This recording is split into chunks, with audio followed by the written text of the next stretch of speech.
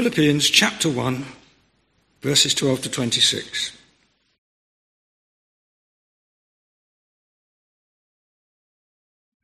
Now I want you to know, brothers, that what has happened to me has really served to advance the gospel. As a result, it has become clear throughout the whole palace guard and to everyone else that I am in chains for Christ. Because of my chains, most of the brothers in the Lord have been encouraged to speak the word of God more courageously and fearlessly. It is true that some preach Christ out of envy and rivalry, but others out of goodwill. The latter do so in love, knowing that I am put here for the defence of the gospel. The former preach Christ out of selfish ambition, not sincerely, supposing that they can stir up trouble for me while I'm in chains. But what does it matter? The important thing is that in every way, whether from false motives or true, Christ is preached. And because of this, I rejoice. Yes, and I will continue to rejoice, for I know that through your prayers and the help given by the Spirit of Jesus Christ, what has happened to me will turn out for my deliverance. I eagerly expect and hope that I will in no way be ashamed, but will have sufficient courage so that now, as always, Christ will be exalted in my body, whether by life or by death. For to me, to live is Christ, and to die is gain. If I am to go on living in the body, this will mean fruitful labour for me. Yet what shall I choose? I do not know. I am torn between the two. I desire to depart and be with Christ, which is better by far. But it is more necessary for you that I remain in the body. Convinced of this, I know I will remain, and I will continue with all of you for your progress and joy in the faith, so that through my being with you again, your joy in Christ Jesus will overflow on account of me. This is the word of the Lord. Thanks be to God. Thank you, Rod. Let's pray. Heavenly Father, we bow in your presence. May your word be our rule, your Spirit our teacher, and your greater glory our supreme concern. Through Christ our Lord. Amen. So most Sunday evenings I speak to my parents on the phone. They live across the water near Belfast, so we don't see them in person all that often. And the weekly phone call helps us to keep in touch. But what do we talk about? Their news, how our son's getting on at university, which National Trust properties they visited this week, their life members.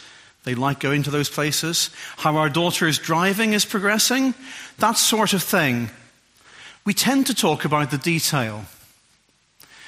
Places we've gone, things we've done, stuff we've heard, what's been going on. There's not often a great deal of big picture stuff in our conversations. The big sort of overarching issues of our lives. Whereas for St. Paul, in our reading from Philippians chapter 1, page 1178 in the church Bibles, for him, it's all about the big picture in this reading. He doesn't tend to major on nitty-gritty details in this passage. No chit-chat about National Trust gardens, tea and cake for him. If he had been there, that's not what he would have been spending most of the time on in his letters. For Paul, it's all about his one joyful purpose. He's very focused, he's very intense about it. And his one purpose that he shows us in this reading is to exalt Jesus Christ. To see Jesus honored, worshipped, known, preached, to see lives changed as Jesus forgives and takes up residence in people's lives, to see the gospel, the good news about Jesus advanced. It's all about Jesus. It's all about bringing honor to Jesus' name. And all of that brings Paul joy, even in the most challenging of times for him. So let's dig in. He says in verse 12 that what has happened to me has really served to advance the gospel. As Becca said last week, Paul is writing from prison to his friends in the church at Philippi. Remember the paper chains there that we made to remind us of his imprisonment? He ended up in prison several times in the course of his ministry. And it seems most likely he's writing this letter from the final imprisonment in Rome. If that's so, then the little phrase, "what has happened to me," is doing a lot of work here. He'd been arrested in Jerusalem on false charges, maliciously misrepresented. He'd been kept in prison for years rather than facing a swift trial. Having appealed to the emperor, there'd then been a lengthy sea journey at the bad time of year with a shipwreck along the way. And then in Rome, there's still no sign of a proper trial or of justice being done. But Paul doesn't go into that detail. None of that's said here. What has happened to me is all he says.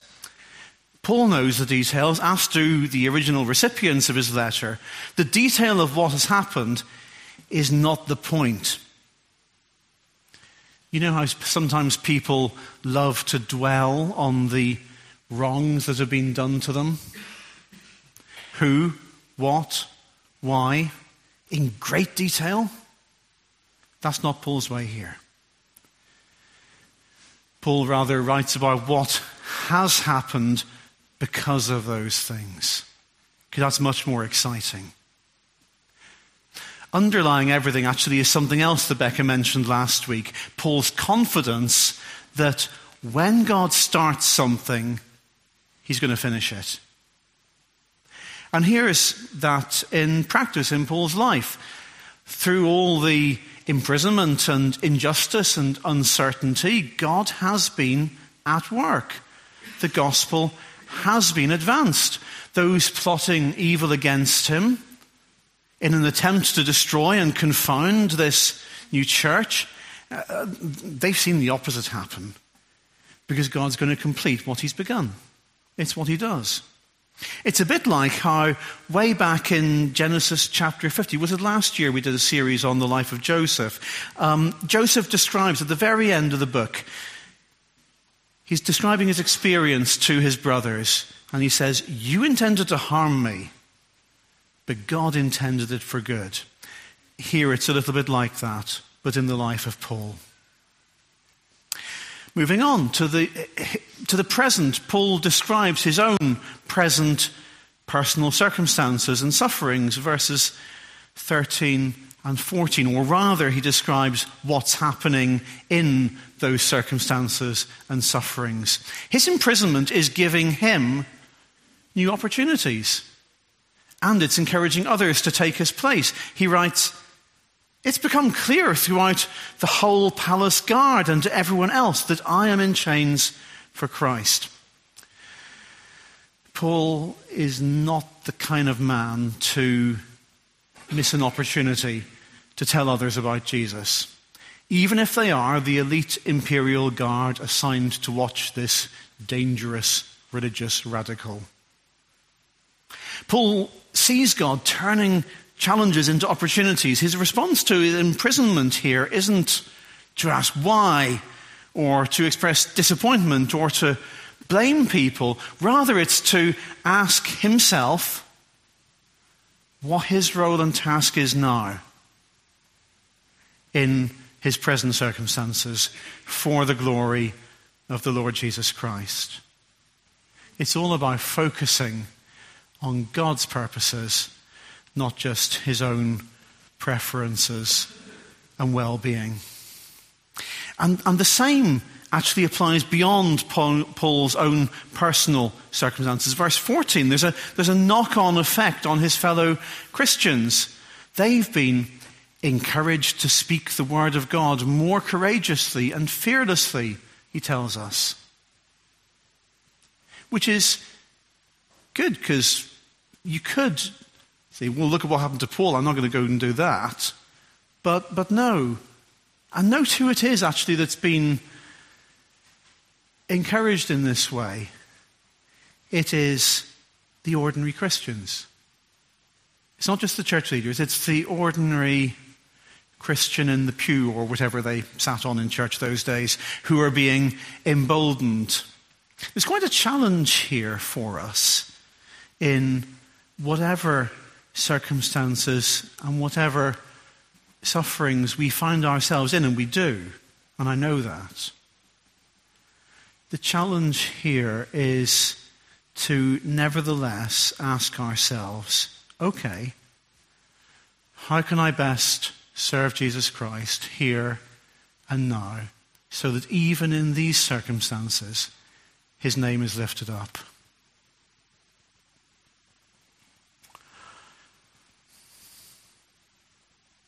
The world outside of Paul's prison is facing challenges too. The church is. In verses 15 to 18, he goes on to speak about the present reality of a divided church. A church that's beset with envy and rivalry. It seems that people were trying to make trouble for Paul by their effective preaching while he was stuck in prison. Look at me, I'm much more useful for the Lord than he is. It's a strange motivation, certainly. But the human heart is a strange thing. And we do need to watch our motives. There's danger in a disunited church. It's not good when there's inconsistency between what we say and do about Jesus and what's actually lurking inside our hearts. That seems to have been the issue here. Paul is describing real Christians preaching the real gospel of Jesus Christ, but with wrong attitudes lurking inside alongside that. We don't know a whole lot about the issues here. Why were these people feeling resentful towards Paul? Why do they want to stir up trouble for him? We don't really know. And perhaps that's for the best. Remember how in 1 Corinthians, in that famous chapter on Christian love, Paul wrote, "Love keeps no record of wrongs."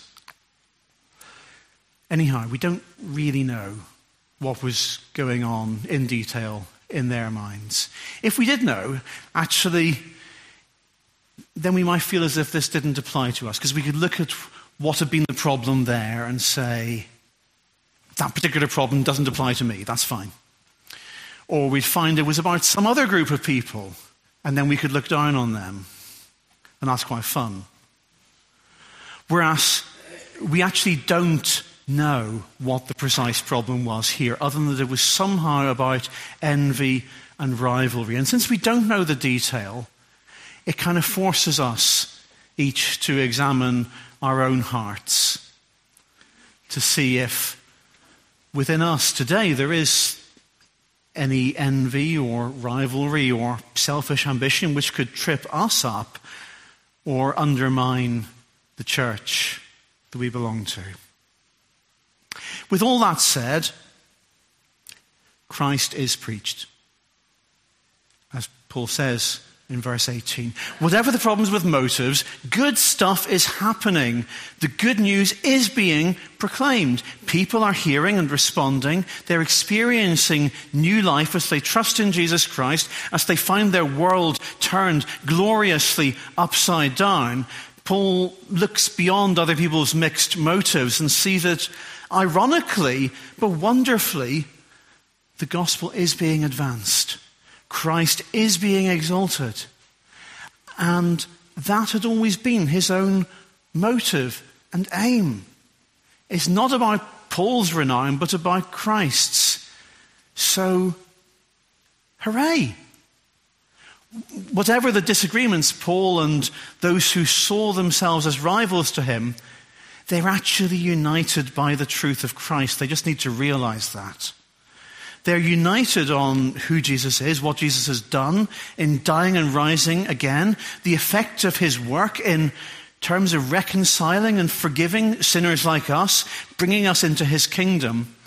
And they're not even just united in believing this truth, but united in proclaiming it. They are each glorifying God as they share this truth. Those other teachers in their churches and their cities, and Paul where he is in prison. They're doing the same thing in their particular circumstances.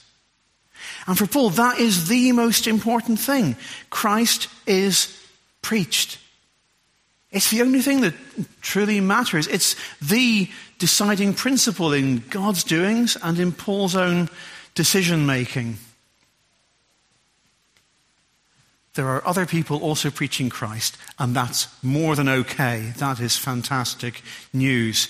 There are, today, many churches, different traditions, maybe a different style of worship, or maybe tending to attract a different demographic group. Do they preach Christ crucified? Do they call people to put their trust in him, repent and believe? Then rejoice. We don't all need to be exactly the same as each other to recognize each other as Christians and to be glad that we are all part of his one church. It's okay. It's good. Paul moves on. He's talked about his past, he's talked about his present, and he moves on to talk about the future and how this joyful purpose to glorify Jesus Christ is going to play out in his own life, in his own future. For him, some things are absolutely certain and much is not. Some things he knows will happen, some things remain to be seen. But he starts with what he does know for sure, verses 19 and 20. He knows that what has happened will turn out for his deliverance. That's in verse 19. A more literal translation would be, what has happened to me will turn out for my salvation. Whatever happens, God has saved Paul by the forgiveness that came through faith in Jesus Christ, in his death and his resurrection. That has happened. He has been saved. God is saving Paul as God works in Paul's life and circumstances and works to change him from within. And God will save Paul from all condemnation when Jesus returns as judge and king of all the earth. Of all these things, Paul is very, very certain. I know, he says, that they will turn out for my deliverance. And did you spot how this happens? Look at the earlier part of verse 19. I know that through your prayers and the help given by the Spirit of Jesus Christ, what has happened to me will turn out for my deliverance. The way God is going to do those things in Paul's life is twofold. Through the prayers of God's people and through the help of the Holy Spirit in Paul's life. And there's a challenge for us here, isn't there? To long for both of these to be more and more the case in our lives. Let's pray these things for each other. You praying for me and me praying for you. For God to be at work in each of our lives and in the circumstances we find ourselves in. We need to know who each other are, what's going on in each other's lives, what you desire me to pray for, what I desire you to pray for. and for us each to be more and more open to the Holy Spirit's work in us as well, so that we can all be as confident of God's deliverance as Paul was when he wrote to the Philippians. Because these things are powerful. The prayers of God's people and the work of the Holy Spirit in our lives. Just like Paul, the details of our future may be pretty uncertain, but like him, we can hold on super confidently to what is certain. And in our decision-making, to have this as the determining factor: what will best serve the glory of our Lord Jesus Christ? How may I best magnify him and lift him up? How do I need God to change and mold me now? How do I need him to bend my will, change my mind, so that he may be more glorified in my life and in what I do in his name? But Paul's in prison. He doesn't know how things will pan out for him in human terms. Will he live or will he die? As he puts it so memorably in verse 21, "For me, to live is Christ, and to die is gain." That's a very bold statement. But Paul is confident. He had encountered the risen Jesus on the road to Damascus. He knows the dramatic change that Christ had brought about in his own life. And so he knows the central reality about death, which is that when death comes to him, as it inevitably will, it will mean being with the Lord Jesus. And that certainty means a lot to him amidst the uncertainty of his immediate situation. He might live a while longer. He might be freed to go and visit Philippi again, as far as he knows. Or he might die. But he knows that his uncertain future will involve one of two wonderful opportunities. He might get to stick around on the earth, working fruitfully for the Lord, living in the power of the Holy Spirit, lifting up the name of Jesus. Yay! Or he might soon be executed and get to be with the Lord in person real soon. Also, yay! It's a dilemma, but it's a dilemma between two glories, between two beautiful experiences of Jesus' power. And to the non-believer, this may look absolutely crazy. I mean, if you think that this life is all there is, then death to many people really doesn't look like gain. Last year, a member of the Northern Ireland Assembly died unexpectedly young. And one of his colleagues, in her tribute to him, quoted from verse 23 of our reading. She wrote, "With Christ, which is better by far."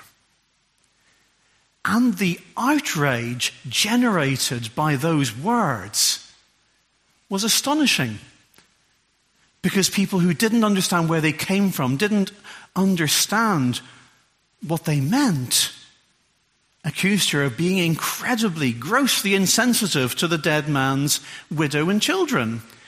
Well, it wasn't better for them, was it? They said. The outrage was very, very notable. People just didn't get that it was a quotation from Scripture. And more than that, they just couldn't understand that for the Christian, the hope of being with the Lord Jesus, and then after the resurrection of eternity with him in his new creation, that really is better by far. The incomprehension was really very, very striking.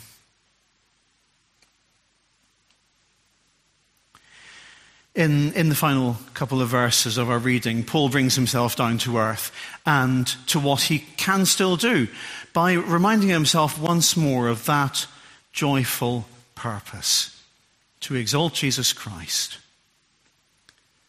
I know that I will remain and will continue with you, with all of you, for your progress and joy in the faith, so that through my being with you again, your joy in Christ Jesus will overflow on account of me. Paul's purpose is to help others grow in Jesus Christ, and for Christ to be glorified in his own life and in theirs. That's how he makes decisions. That's what matters most of all to him. That lets him kind of relax a bit about the whole live or die thing.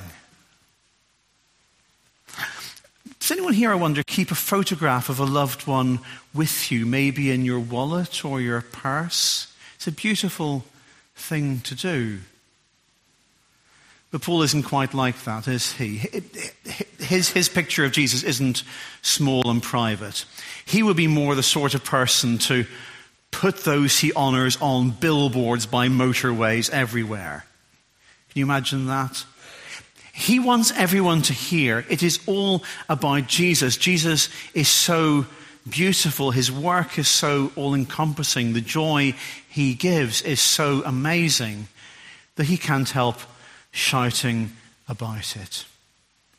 Let's live as Paul did, determined that whatever comes our way in life or in death, that we will want to see Jesus glorified, preached, believed in, exalted in our lives and in those of others with the same overflowing joy. Amen.